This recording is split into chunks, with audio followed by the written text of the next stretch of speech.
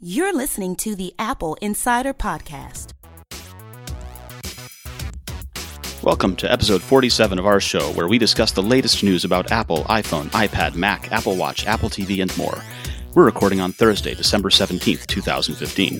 And I want to bring to your attention that we're running a contest. This contest is open to all readers with a US-based mailing address and runs through 11:59 p.m. Eastern Time on December 18th. This is an Apple Insider contest. And what we're doing is we're giving away Apple Watches and Apple TVs. We're giving away 64-gigabyte Apple TVs. There are going to be 5 winners, and they'll be announced on the main page of Apple Insider the following Saturday, December 19th. Each reader has up to 5 chances to enter. To enter, go to our website, the link will be in the show notes, and follow through on retweeting our price guide and tweeting about the deals that we're having. And that will enter you, following the instructions there, to win possibly an Apple TV 64 gig or an Apple Watch. So joining me this week is the esteemed, ever-ready Mikey Campbell. Hey, Mikey. What's going on? How are you? Pretty good. How's life out in paradise? Raining right now, but still good. You've got our weather. It's raining here too. Let me ask you, what was the biggest news story for you this week? Well, there's a lot of news, but personally, I think the BBC One Player coming out for tvOS was pretty big. I believe. I'm sorry. Do you mean iPlayer? Yeah. BBC One iPlayer. Well, not. I think it's more than BBC One though. Yeah, I think they have 1, 2, 3, 4. I think so. Yeah. So I take it you've never lived in the UK for a long period of time. Nope. But their TV shows are pretty excellent. So what are you a fan of them bringing iPlayer to tvOS for? Well, it hasn't helped me at all, but it's one step closer, hopefully, maybe to bringing some sort of version to the US, whether it be a subscription-based or not. One can hope, yeah. But I do enjoy their shows, so. It's dead simple. You've already got your iTunes account. You've already got your TV. You're already there, and you just go with it. I thought I was reading, I don't know if they changed this or not, but I thought that residents of the UK could actually access iPlayer when they're traveling. That's a very good question. The difficulty is that it's always hard to tell if you're a resident of the UK and living as an expat and stuff like that. So they're always, they have a lot easier of a time just blanket restricting on geolocation and IP. And in fact, our article that we ran says that access is restricted to the UK as a free perk for the country's TV license fee payers. Indeed. But it's really cool. If you're hooked on CBeebies for your kids, or, you like checking out Doctor Who or EastEnders, or are hopeful for the return of Top Gear, although you're not sure how that will play out with the new host. It's an interesting thing, and it's cool to see that it's come to the Apple TV, because it just reinforces that the Apple TV is a strong platform worth having in the UK. Yeah, they acted pretty fast on this. I think it took them a while to get iPlayer onto iOS. It did. It took ages for it to be on iOS, and part of that was that for the longest time, iPlayer was Flash-based. Right. And once they finally figured out that they could go ahead and get it on iOS, the browser's version was still Flash-based, but the iOS version was not. Once they've got the iOS version, they were able to recompile it, right? Yep. So you're optimistic about this and having it come? Well, I don't know. Maybe not. But I hope it does. What's your favorite BBC show? Probably EastEnders. You are kidding me, right? No, I love it. Really? Yeah, it's good stuff. Yeah, I was fishing for a Red Dwarf or a Top Gear or something like. You want EastEnders? Yeah. Well, Top Gear is good too. I mean, Sherlock is also. There you go. Sherlock's a good one. Yeah. What other sources are you hoping come to Apple TV? I don't know. I mean, I'm pretty set with Netflix and Hulu and stuff. Mm-hmm. So, and HBO. So I don't know. I mean, I'm not really that big of a TV watcher. Mm-hmm. So I'm pretty set right now. I don't know. I'm thinking about restarting my Plex server for streaming. You've got that network attached storage device. You could run Plex on that. Yeah. So I'm thinking about doing that. I don't know. I just don't really have time to watch feature length stuff. So yeah, we'll see. I have been waiting for the idea of an Amazon TV service to come to it. Mm. And we had that rumor a couple of weeks ago, but I've been watching one of their Amazon originals. Which one? Man in High Castle. Oh, yeah. Okay. And my TV, as a birthday present to myself, I got a new TV. And the TV has an Amazon service built into it, but the quality is kind of lousy and it's a little iffy. And if I have the Apple TV hooked up to it and the Apple TV falls asleep, CEC turns off the TV while I'm watching the built-in Amazon app. Nice. Which is a really nice feature for them. But so I was also streaming it over AirPlay from my phone to Apple TV, which looked infinitely better than the built-in Amazon app. And the idea of having that built into the Apple TV or loaded on the Apple TV works better than the AirPlay. And I wouldn't have to mess with the built-in app on the TV. So what I'd like to do is I'd like to ask our listeners to go ahead and in the comments or on Twitter, let us know what services they think are missing from Apple TV and what they'd like to see happen next. Indeed. Comment now. Today's podcast is sponsored by ScottyVest, the clothing company that designs multi-pocket clothing that lets you carry and use all of your gadgets and daily essentials. With up to 42 pockets in a single item of clothing, you'll have space for your smartphone, your tablet, your other gadgets, plus your wallet, keys, sunglasses, and more. ScottyVest have been specialists in functional fashion for over 15 years, and they cater to tech junkies by cleverly engineering pockets to balance the load and keep you comfortable while giving you easy access to all of your electronic devices. They have the perfect holiday gift for gadget lovers in your life, and if you go to scottywest.com/Apple Insider, you can get a 20% off using the coupon code Apple Insider. So you know that sort of gadget dance when you're trying to find your phone and which pocket's it in, things like that. ScottyVest eliminates that because they've got icons designating which pockets work with different devices, so you'll always know where everything is. Have you ever seen one of these ScottyVests, Mikey? Nope. Well, really? Online, yes, but not in. Okay. In real life. What were you doing looking for them online? I believe it was an advertisement. Oh, okay. They're very popular with photographers because, you can jam a bunch of things, and if you've got lenses or all of your SD cards and things like that, they really work well. I've always been kind of vaguely curious about them, but I've been concerned about the idea that I would look like a tool if I had an iPad stuffed in one of the jacket pockets. Do they have one for the iPad Pro and maybe a drone on the back or something? I don't know. We're going to have to look into that. That'd be great. But I want to make sure that our listeners know that they can go to scottywest.com/Apple Insider and get 20% off with the coupon code Apple Insider. So, Mikey, we had some big news happen over the week, right? Mm-hmm. And go ahead and fill me in about it. There were two stories, really. There was the KGI story about not having 3D Touch for Apple's iPad Air 3, which is a forthcoming device, right? Yep. But also about 3D Touch for iPad-sized screens after the iPhone 7, which was an exclusive we had. Yeah, right. So go ahead and give me the backstory. What's going on here with? So everyone's favorite analyst, Ming-Chi Kuo, basically came out with his latest note saying that the next-gen iPad Air, which is probably going to be called iPad Air 3 if Apple continues its naming convention, will not have 3D Touch. Why does he think that's the case? He said that it was due to production issues, so he left it a little vague on that. He said he didn't really give a reason. He said they expect that production issues will be the reason why. Is it because there's bottlenecks producing it for the iPhone 6S? He said, there were in the beginning, when they first started ramping up production. But I believe that he's expecting the same thing for iPad as well. So when they start, manufacturing more of the bigger display size 3D Touch modules, or they might come into or might encounter some snags along the way, as they did with the iPhone 6S. Right. Now, we're pretty sure that we're going to get a refresh of the iPad line next spring, right? Yep, in March, probably. But we had also an exclusive.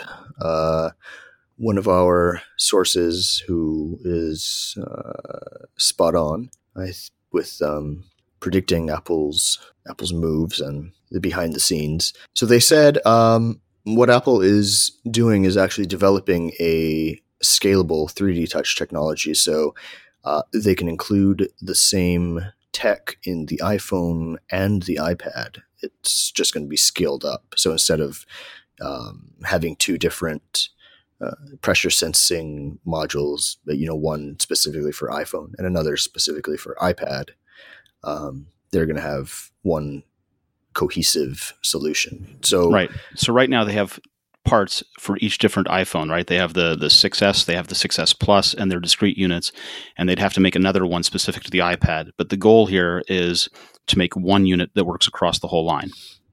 Right. Well, not a single unit, but a technology that spans all devices. Apparently, a scalable 3D touch technology. Yeah. Apparently, the one that they're using now is either difficult or impossible to scale up to 9.7 inch and 12.9 inch sizes, which is why we didn't see 3D touch capable iPad Pro when that launched, which would have been, awesome.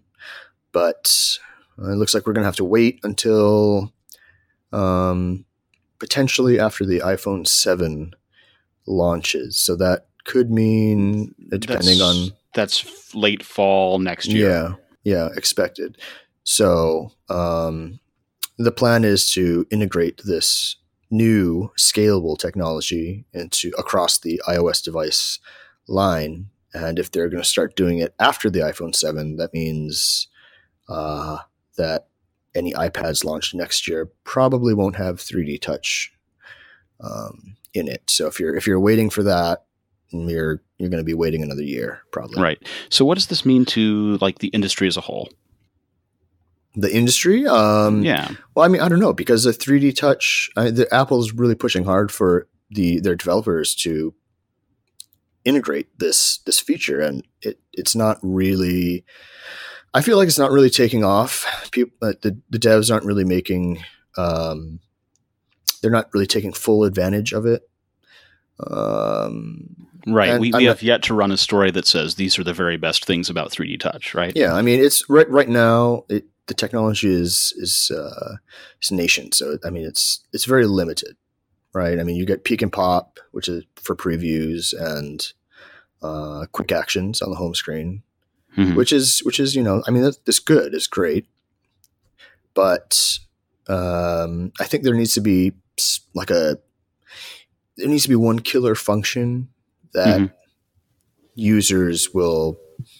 That once they use it, it's like, how did I ever use my iPhone without this? Kind of like Apple's positioning it as an evolution of multi-touch, but they're not bringing that value of multi-touch to 3D touch, right? Right. And multi-touch changed everything, but this is yeah. I mean, 3D touch you can use an iPhone 6S perfectly well without using 3D touch. Yeah. Right. And so it's not having the impact that you could hope for. It's kind of like your realization last week that your new MacBook had Force Touch on it, right? Oh God, yes. I didn't you didn't even know, because I mean you don't use those special features. So it's akin to that.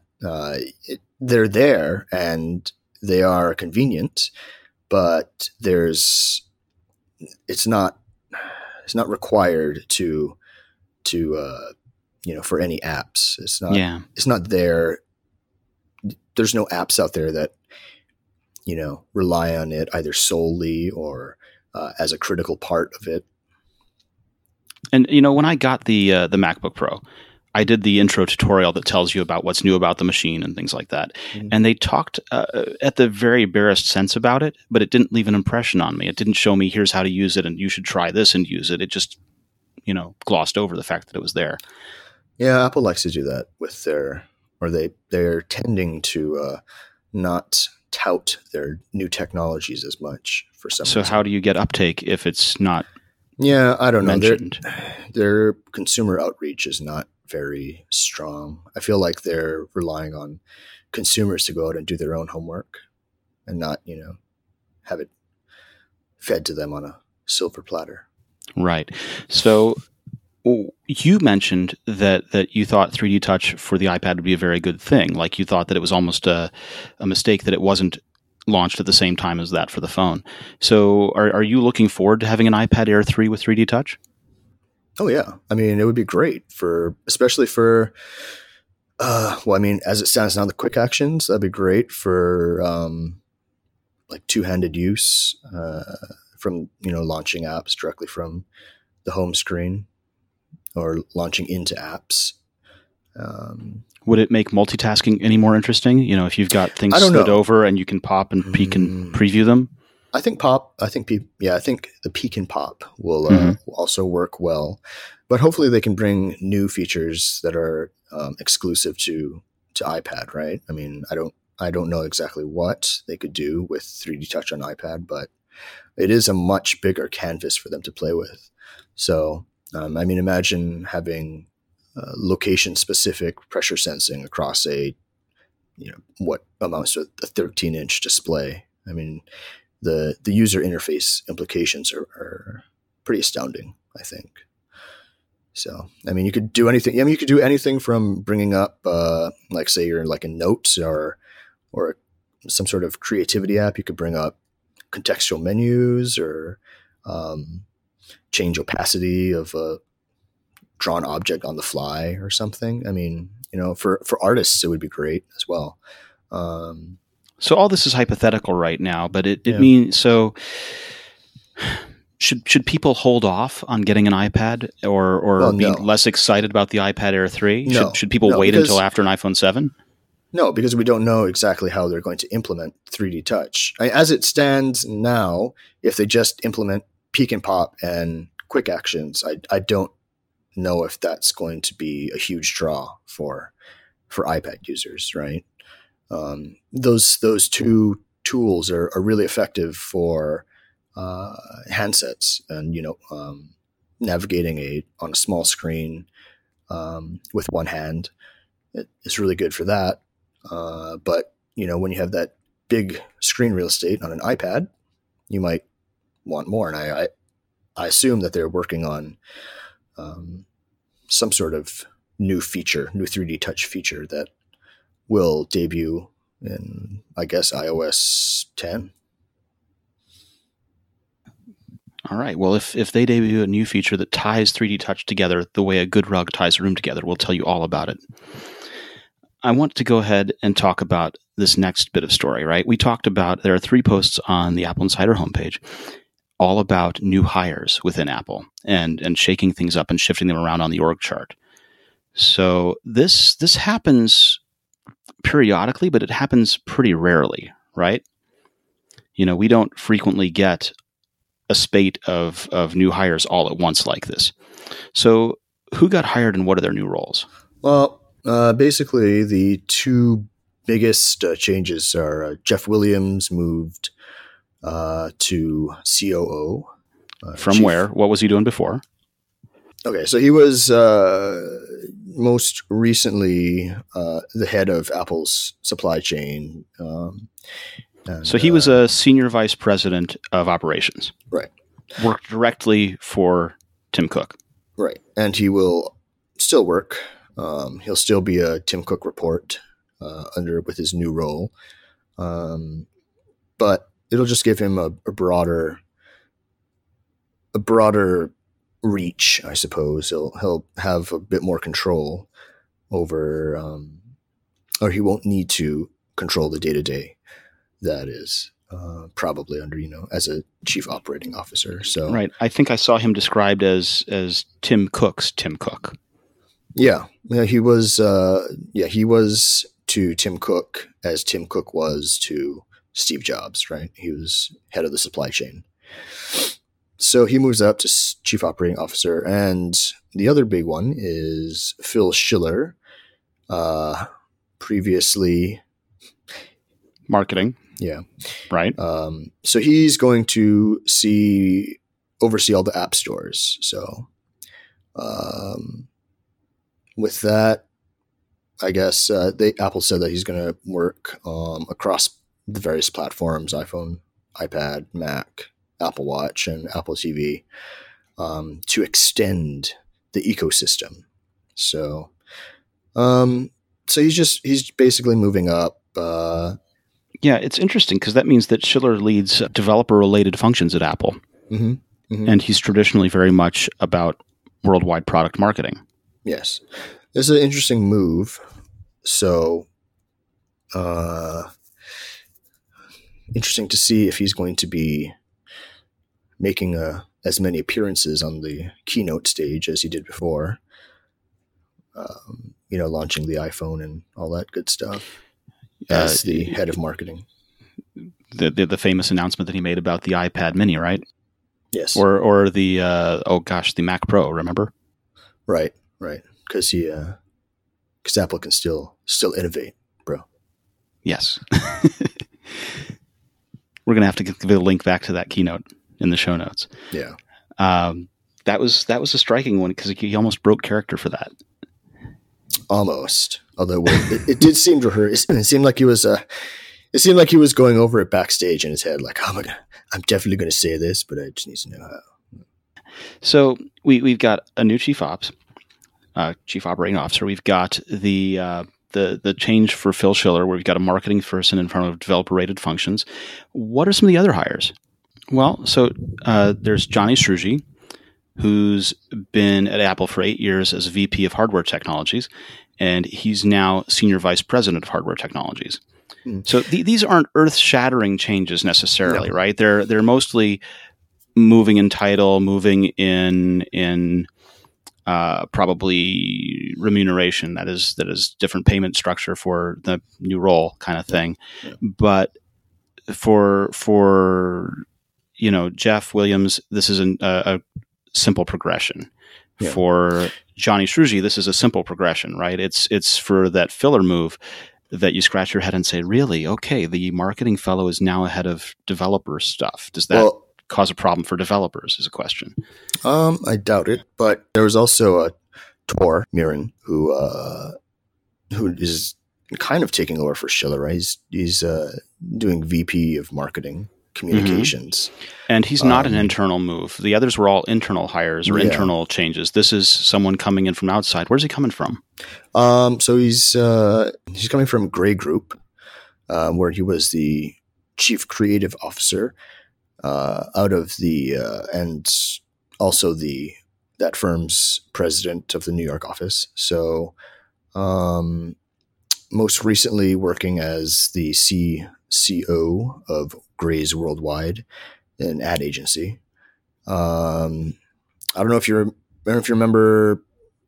I'm looking at his bio, and there is the Volvo Life Paint commercial that it's basically the luminescent. It's like a can of luminescent material that you spray on. It's invisible during the daytime, but at nighttime it'll, when headlights hit the material, it reflects off it for safety. Yeah. So they created a campaign for that? Yeah. So they did that, which was, I think it went viral either last year or the year before. I don't remember exactly when, but I definitely remember hearing about it. Then he did another viral video kind of thing with gun violence. Wow. And let's see. Oh, maybe. I think people will probably be most familiar with his E-Trade talking baby. Oh, yes. Yes. Yeah, we remember that. Yeah. So that's cool. It says here that he also was behind Oprah Winfrey's car giveaway. So everyone. That's a big one. Yeah. Yes. You get a car, and you get a car, and you get a car. Yeah. Until the car company goes tits up. Well, and never mind that you have to pay the taxes on receiving the car. So that's it's a car. It's a car. Well, yeah, but the interesting thing about Strugi for me, we were talking about before we talked about Tor, is that Strugi joined Apple in 2008 to lead development of the A4, the first Apple design system on chip. So he was behind that early A processor that we've seen the development of for every successive model of iPhone. So it really makes sense that he's VP of hardware tech. Yeah. or Well, senior VP now. I mean, there were those other, those two other stories about Apple taking over the chip fab. So they bought the Maxim chip fab, right? That's the one in Palo Alto that's right next to Samsung? Right. So it used to be a Samsung facility, and Maxim purchased it, I believe, and now it's Apple's. So, I mean, it's not something that you're going to be, they're definitely not going to be pumping out A10 chips from there, aside from the fact that it's a small production run. So right now, the facility is capable of nodes ranging from 600 nanometers to 90 nanometers. So 90 nanometers is, for reference, what the ARM chips that were in the original iPhone and iPhone 3G, that's what they were built on. So the 3GS moved to 65 nanometer, and now the most current A9 chips are 14 to 16, depending if you get Samsung or TSMC. So there is one chip or one processor, which is the M8 Motion coprocessor for last year's iPhone 6 that was still manufactured on the 90 nanometer process. But still, it's a good tool for prototyping and designing chips to later be fabbed on, smaller platforms. So is it interesting at all from an industry perspective that Apple is doing this inside the US? I don't think so. I mean, if they don't plan on selling it, if they don't mass manufacturing it in the US, then why not have one close to your home base, right? It's better than flying back and forth. It speeds up prototyping. And it also, I mean, we also have to consider that Apple does contract out from Samsung's Austin fab, right? Right. Is Austin? Yeah, I think it's Austin. What does the string of hires, what does this mean for our listeners? What does it mean for developers? What does it mean for people, right? Is there any impact that we can derive from this? Near term, I don't think so. I think the biggest change would be Phil Schiller's move. I'm not sure how that's going to fly with devs, but I don't think the change would be made if he was not capable, or if Apple doesn't have a plan that we just don't know about yet. And they could be positioning for some big reveal. Who was formerly in charge of these app stores? Jeff Williams. I don't know, because he was. Was it Williams or was it Q? It could have been Q, since he's Internet Products and Services. I don't know. They didn't mention Q. Yeah, I think it fell under Q, because he was always the one talking up the numbers for App Store and stuff like that. Schiller is taking over the App Store from Eddie Q, and does that have any impact on developers? Does it have any impact on people in terms of approach, do we think? I don't think so. I mean, I feel like they have different personalities and different focuses, right? Yeah, they're obviously different people. But I think the undercurrent of the basic momentum behind the App Store and, on all platforms is pretty self-sustaining. So I don't know that putting Schiller in charge of that is going to really tangibly change things in the near term. Maybe in the long term, he'll have some new ideas about where to take the App Store and, make it grow. But I don't know how it can be improved upon at this point. This is just my personal opinion. I feel like Eddie Q, his approach, just from what we know of reading reports, is that he goes out and he finds something and almost mercenary-like tries to get the deal passed. Mm-hmm. Right? And he knows exactly what the deal looks like in his head, exactly what he wants to have and how it's going to work out. And it's very much about building up Apple's portfolio when he does it. Yeah. And what it does for the user feels secondary to me in that respect.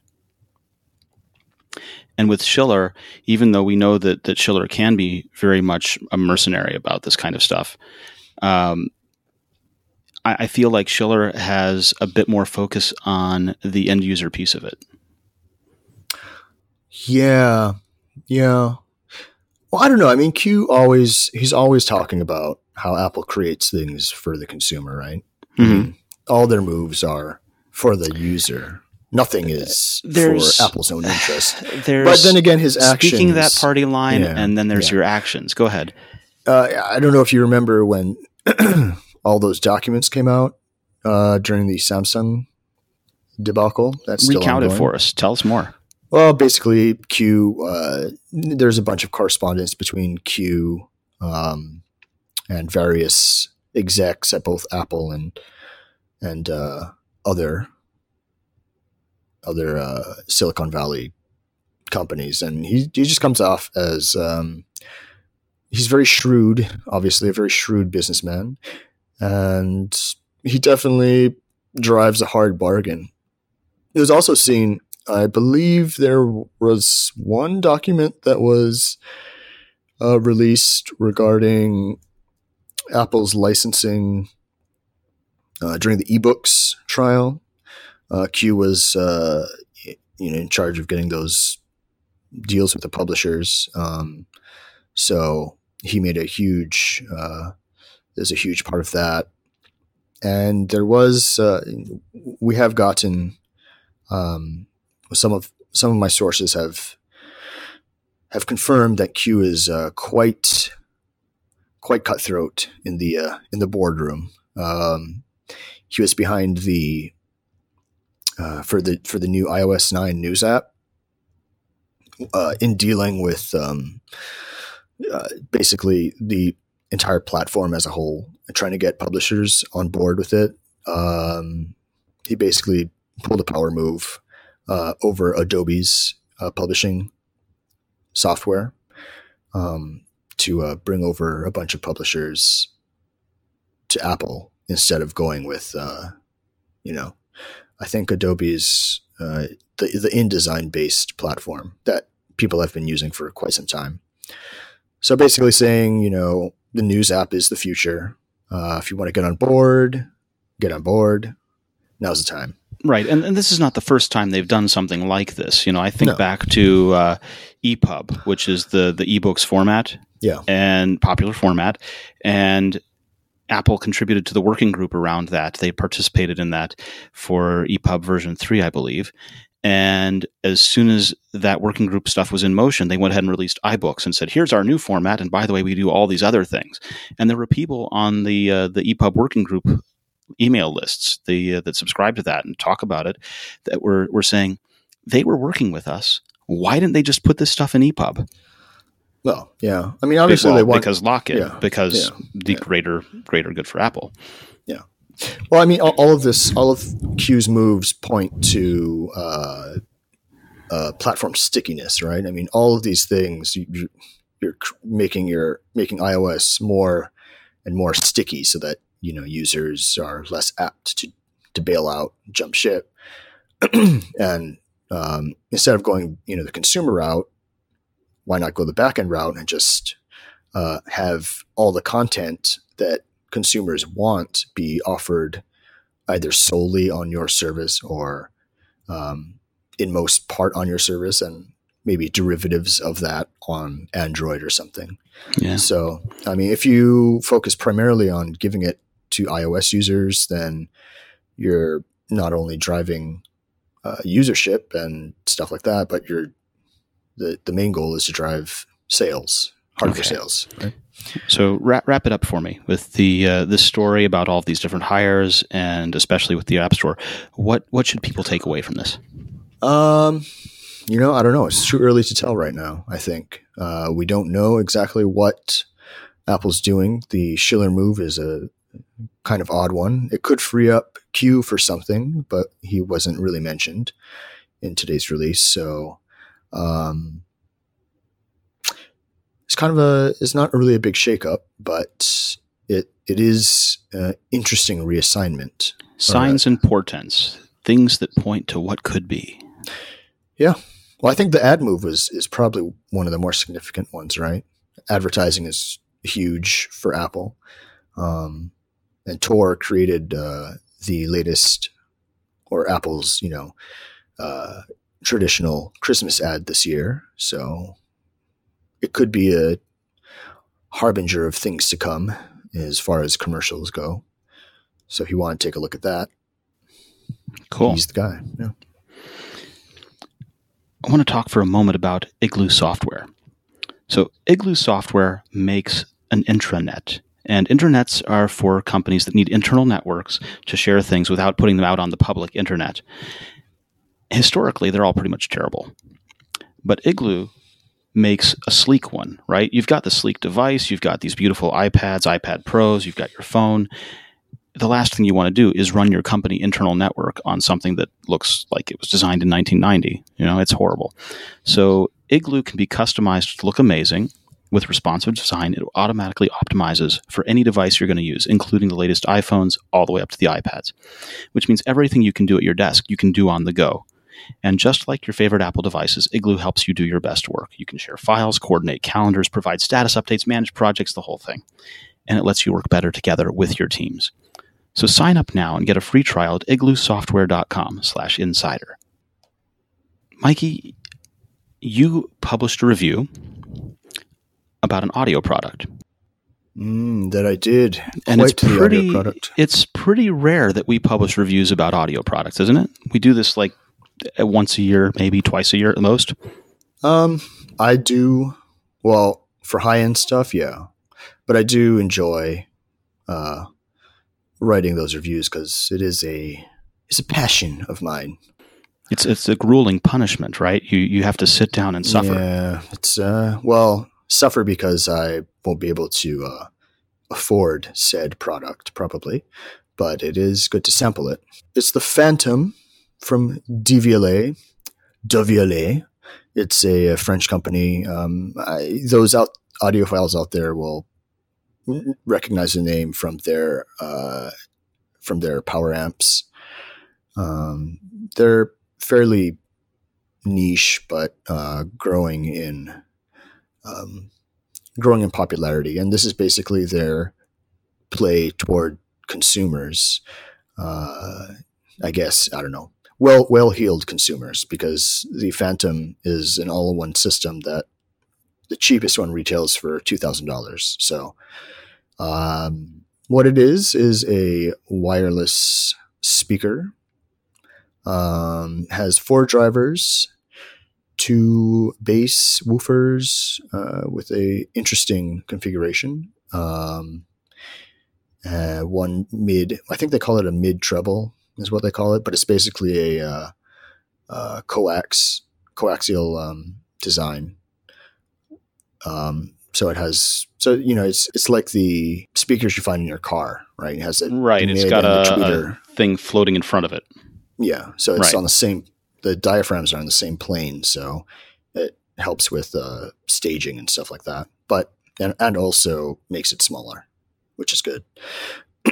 But anyway, so the Phantom's thing is basically creating a speaker system that has 0 distortion. That's like their claim to fame, even at incredibly high listening volumes. And they do this by, in part, trying to have the speakers arranged so all the sound emanates from one point in space. I mean, that is what you want when creating a combined system, right? Of all kinds of like multiple drivers and stuff. So right. Now I noticed this thing physically looked weird, right? It's a big round enclosure. What are they doing there? Well, they're going after what they call a co-spherical design, but it's basically a ball, right? The drivers are situated in if like you drew a picture or drew a line around the drivers, it would fit into a sphere. So the 2 bass drivers are facing each other on opposing sides of the chassis. And then they have the mid tweeter or mid treble module right up in front, also with the spider facing out back. So it all points to one point in space inside the chassis, which is vacuum sealed and is very, very dense in there. So basically, when you're driving, the speakers and turning up the volume, it has very little. Actually, I didn't experience any slop at all. So you don't have that slapping sound or so there was no distortion or overdriving or anything weird like that. No. How loud did you get it? I didn't measure on a decibel meter, but you've got an iPhone. Why didn't you say? Well, I mean, there are apps for that. There are, but they're not very accurate. Well, they're not calibrated to be sure. But if you said that on this app at 5 feet from the speaker, it measured this, right? That's repeatable at least. Yeah, but still, it's an arbitrary number. I think Phantom claims it can the model that I reviewed, which is the 750 watts. That's a lot of watts. It is. That's a lot of watts. It is. Yeah. So it can put out 105 decibels at 3 meters, I think it was, or louder than airplanes. Yeah. So I mean, it's quite the noisemaker. Yeah. But how much does that thing cost? The one I reviewed was $19.90. That's $1,990. Exactly. And they have the 3,000 watt model, which is called the Silver Phantom for $400 more. So $23.90. That's a bargain. Yeah. You get that much more for. Yeah. They used some of their tech from their high-end amps in this system. So they have a hybrid analog digital, which is basically they're basically using the analog as like a reference, like a reference current, and then driving the actual speakers with the slaved digital amps. So, and also it's worth noting that there's no op amp in between that signal. So what's the meaning of that? What's the point of not having an op amp in there? Well, I mean, the less components that you have in the path of the signal, the signal path, the quieter or less distortion or less chance of distortion there is, right? You've got a more balanced you have an sound. Uninterrupted pure signal path. Is that what you're? They claim that they have like this technology called Magic Wire that they claim is basically amounts to a straight wire that amps up sound, which is kind of like a holy grail, right? You don't want any components or any processing in between that point. You just want pure amplification. So they're basically saying that is what their Magic Wire does. It's a bunch of engineering hocus pocus that actually works, I think. I heard no distortion. I'm not sure whether that's attributable to the amp technology or the speaker arrangement. I'm guessing, well, in my review, I said that it's a combination of the two. What was the best experience you had using it? What was that like? Turning it up to full blast and not hearing distortion of any kind, besides the platform that I had it on was shaking a bit, so there was sound coming from that. But if I dampened that listening platform, it would have been extremely tight sound, extremely tight. Are you gonna miss having it? Oh yeah. I mean, I don't know how much I would use it here at that volume at my house. I'm too close to my neighbors, so there's only a few hours a day that I could actually run it at that level. But for mansions and stuff, for people who are buying this for listening rooms or whatnot, it's good. It's a good all-in-one system. So those people should totally go out and get one. Yeah, if you're looking for an all-in-one system, then this is the one to get. Okay, so suppose, for example, that I wanted to get one of these things. What would I have to do to get one? Where would I have to go? Well, first, I would recommend you go listen to it. It does have a sonic signature of sorts. It's pretty pure, the sound. But I mean, you know, everyone has their own taste in what sounds good. So listen to it first, obviously. But they have some at certain Apple stores, I believe in New York and San Francisco and maybe 12 other locations. But it's the bigger Apple stores. So check that out. I don't think they're on display because doing so would violate probably laws, noise ordinance laws, because of the they can't turn it up that high, which is where the Phantom really is impressive. But you can order it through WLA's website. They have a 45-day risk-free trial, so have them send one out, test it out, and try to send it back if you fight that internal struggle with yourself. If you dare. I'm really interested in because they also have this this audio bridge called the Dialogue, which is I think a $300 or $400 add-on where you can connect two of the Phantom, or actually you can daisy chain them, right? It's it does the processing, so you can do stereo, and they're working on 5.1 audio for home theaters. Would that be wireless or wired chained together? That would have to be wired, wouldn't it? For the stereo, it's a wireless. For 5.1. Oh yeah, for 5.1. I'm not sure. I don't know. I think it's wired because you can connect up to 24 using the Dialogue. Well, which would have to be bridge. Wirelessly, because what would you do with 24 chained together? Yes, right. So okay. I mean, for the 24, obviously you're not going to. Well, I mean, unless you want to open your own theater, you're going to be spreading those throughout a house, so you can have multi-room listening and stuff like that. So that's the idea behind the 24 Phantom setup, one for every room of your mansion in the Hamptons. Yes. Well, it sounds like it was a wonderful product, and I'm glad you got the chance to tell us about it. I envy you that I didn't get to hear it, but well, I could have turned it up and had you listen. You might have heard it from across the country. We're gonna have to do that next time.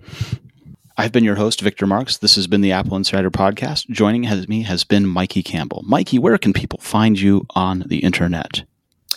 At Mikey Campbell 81 on the Twitters and at appleinsider.com. All right. And if Mikey makes a lateral move and becomes Senior Vice President of Hardware Technology of Apple Insider, we'll tell you all about it next week on the Apple Insider Podcast.